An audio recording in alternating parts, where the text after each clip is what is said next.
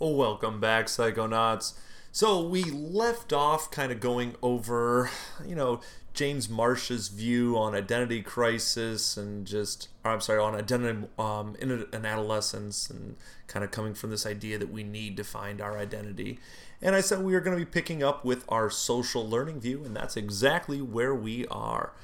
So, human development in Albert Bandura's view is a continuous one. And he says that, look, our progress is going to be made by interacting with other people. And he says, look, we are observing other people, we're modeling our behavior on them, and we have, there's emotional reactions to how we interact with everything. And we adjust our behavior based on the feedback that we get. So it's just kind of adolescents, they interact with a lot of people, and then they adjust based on how these people interact with them and so forth. So anyhow, what I want you to get out of this is personality development is an adolescence phenomenon. Overall, but it's big time in adolescence and it's big time complex. And it involves not only how a person develops a sense of self, but their identity and how other people they relate with and relationships and just social interactions in general. There's not one theory that can do justice to all of this, but it's just a huge, long process of interacting with others.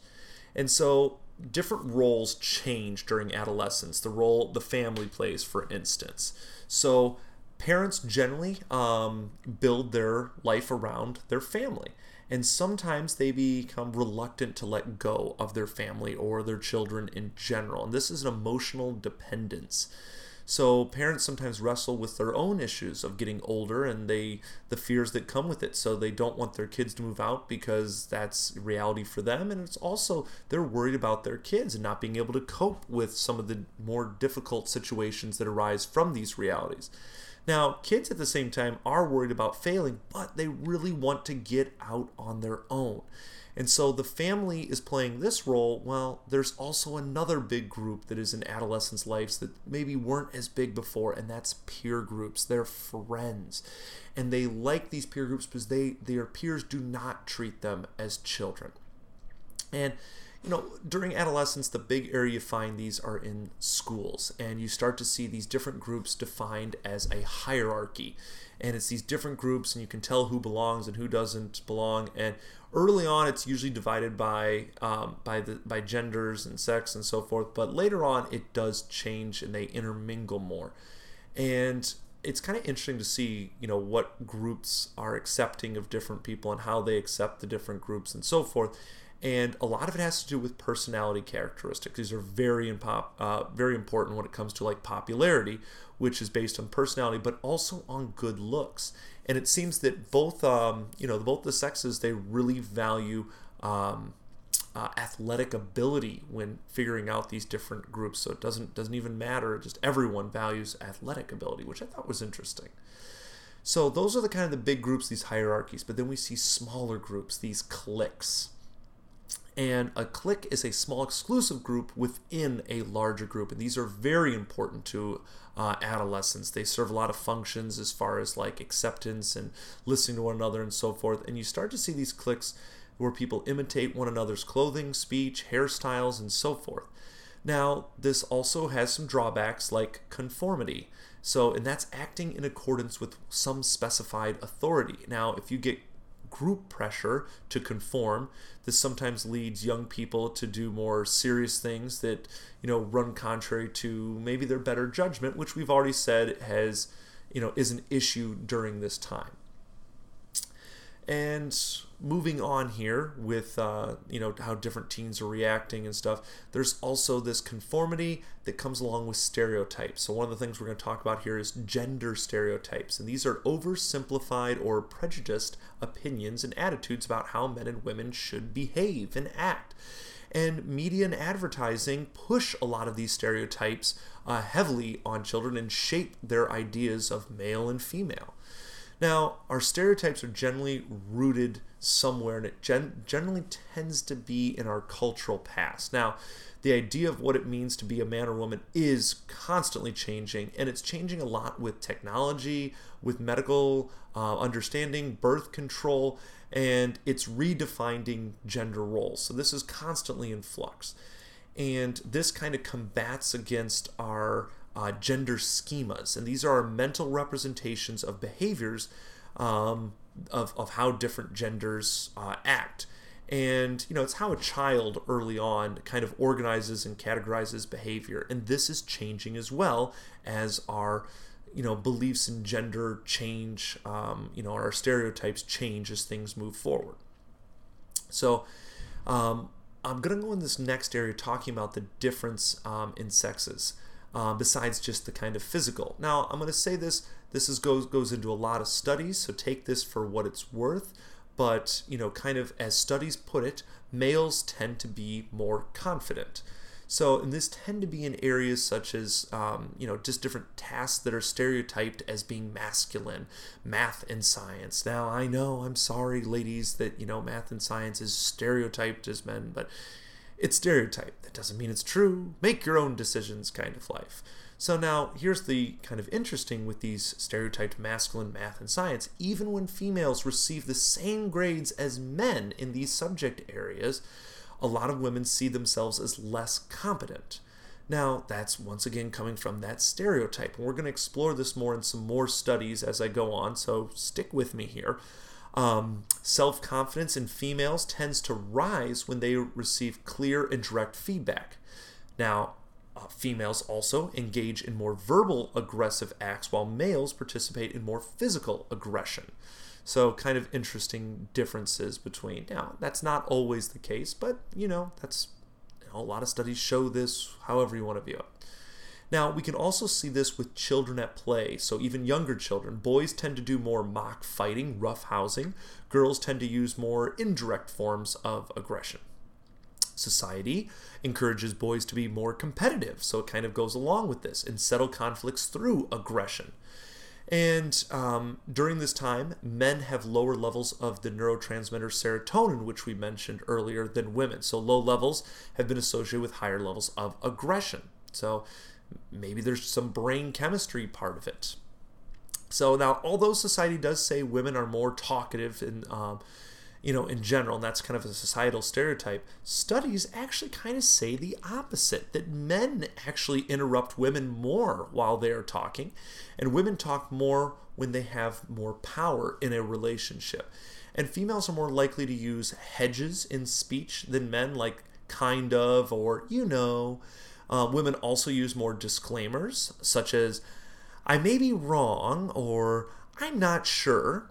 And finally, women use more taglines and questions like, okay, kind of thing. So, like I said, just kind of interesting. There's a lot of perspectives on why there are these gender differences. So, biological theories emphasize the role of anatomy and hormones and brain organizing and different neurotransmitter levels in boys versus girls kind of thing. Now, there's a psychoanalytical theory, and that's our buddy Sigmund Freud, and he says that when a child identifies with a parent of the same sex, gender identity also results. So that's your psychoanalytical Freud. And we've talked about Freud before. Then there's the social learning theory that emphasizes the role of social and cognitive processes on how we perceive and organize and use information. So, how we are getting information from the world around us and interacting with others and hearing stereotypes and so forth. And then there's finally the cognitive development theory that children acquire gender roles by interacting with their environment and thinking about those interactions. So the brain development as I'm taking in this information and how does that affect me and so forth. So kind of getting back to those differences just a little, then we're going to get into the changing gender roles, but nonverbal communication. Women are more likely to show submission and warmth, whereas men display more dominant status. So, and dominance can be expressed by taking up more space, stretching out your legs. More women than men are sensitive to nonverbals. And just a little fun fact, nonverbal communication is roughly 93% of all communication. So, kind of interesting.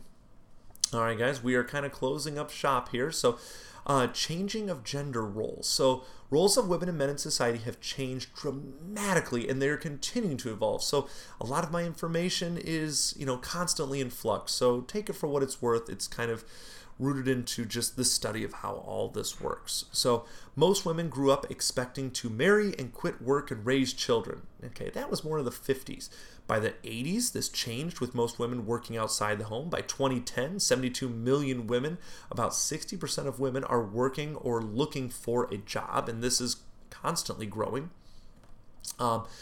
Many people are going into college, and we're actually seeing more women attaining bachelor's degrees than men, so that's kind of interesting too. But just kind of building off of this college, a lot of people are attaining college degrees or going out to college, and this is a big step towards separation from their home. It leads to more autonomy than ever before that most of them experience. And, there's a lot of adjustment that goes on. And as a result, many first-year college students feel an emotional upheaval, and we call this college shock. And Peter Madison found that many students approach college with high and often unrealistic aspirations and expectations, thinking that they'll be physicians and astronomers and explorers and so forth. And then maybe not so much. Just give you a little 2017 data. About 55% of students graduate in around 6 years. So take that for what it's worth. Just some numbers to throw up to you. Or throw at you, throwing up, not so much. So anyhow, students encounter a lot of diversity when they enter college, maybe a lot of it that they haven't seen before. And so as a result of all this diversity and, learning new things and new experiences, they start to abandon deeply held values or give up important friendships as a result. Sometimes your worldview changes when you meet people from different walks of life or different areas of the world for that matter, and you develop some new relationships, some developmental friendships or close relationships between people who force each other to re-examine their basic assumptions on life.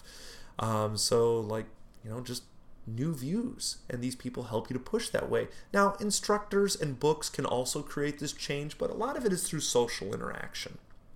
And many people cope with these changes differently.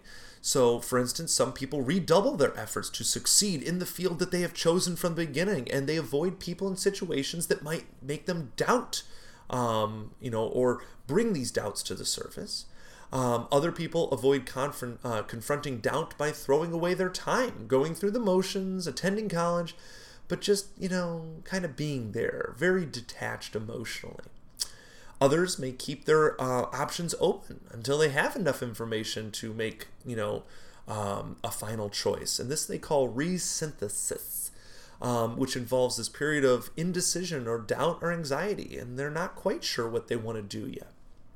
And students may try to combine the new and the old, temporarily abandon their original goal, retreat, head another direction, retreat again, finally reorganize their feelings and efforts around an emerging identity that is this new identity of their college identity. I don't know, I'm just kind of making that term up, but you get the idea. And as this goes on, and I'll kind of finish up with maybe some things that happen later on in life, because we really do identify a lot of who we are and where we're going in this adolescent phase. And when we get older, there's not as much development, or it's different, I should say. But when you get older, there's a lot of midlife transitions that accompany, usually with men at least, they want to mentor a younger person. We don't see this as much in women, which is kind of another gender difference. And we have this generativity. It's an Erik Erikson term, I'm sorry, but it's the desire in the middle age to use one's accumulated wisdom to guide future generations. And sometimes we see this as a midlife crisis, which, it's interesting, midlife crisis doesn't seem to affect women. Now, the opposite of this generativity, Generativity.